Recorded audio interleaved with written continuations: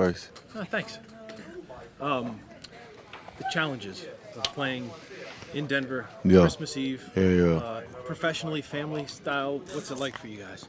I never played in Denver, so I'm very, very excited. Not so excited that I have to fly 4 or 5 hours on Christmas Eve because I want to be home with my son and my fiance. But I think it's going to be a good game. I heard their fans are electric, so it's going to be a hostile environment, but just got to go in there and do what we know we can do. What challenges does Russell Wilson present? A guy who's been doing it for a long time. For sure, in the back end, the word is plaster this week. Because once he gets off his first and second read now, that's when he becomes Russell Wilson, scrambling around. And he has some good targets to throw into as well. So Sutton, Judy, and those backs, they're targeted high too. So. And speaking of plaster, considering obviously that's probably a big focus last week, Yep. How do you feel you did after watching the film, and what would you like to improve on this one? Could have did a lot better, for sure. When you're talking about a guy like, not really trying to go back and forth on the game last week, but when you're talking about a guy like Mahomes, he's in his own category, special guy, but you can also put Russ in that category as well. So, like you said, watching that film, knowing that we didn't do the best job doing it, this week it just has to be better. So. Is this the last NFL city that you have not played in? It might be actually. I think this actually. Oh, you know what? I haven't been in San Fran.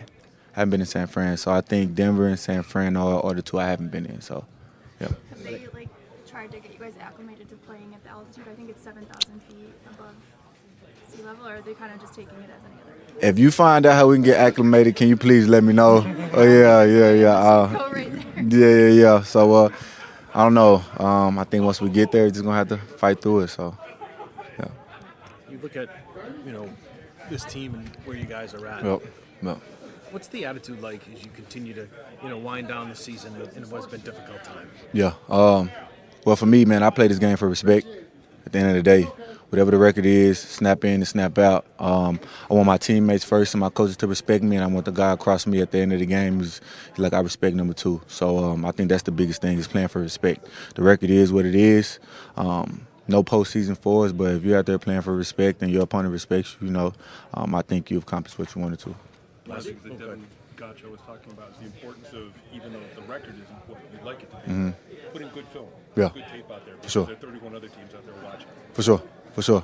That kind of goes into the respect aspect.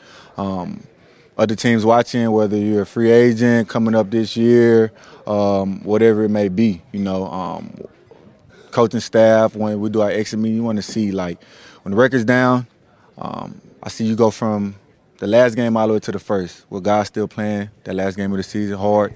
Were they giving up on the team? Were they still giving effort? Were they not giving effort? So, like I said, I can speak for myself. I'm going to the last blow. So. You went through a season a little bit like this in Philadelphia a few years back. Yeah. What did you learn from that experience, particular to the end of the season, these last few games of December, about finishing hard, even though the record again isn't what you wanted? Yeah. Individually, adversity shows you, what type of guy you are. Then also adversity shows you what type of team you have. Kind of like I said, our guys still trying to execute at a high level. Some things might not go right. Clearly they haven't. Our record is what it is. But are you still going 110% like you were week 1 compared to week 17 when your record is 3, 4, 5, and 12 or whatever it may be? So.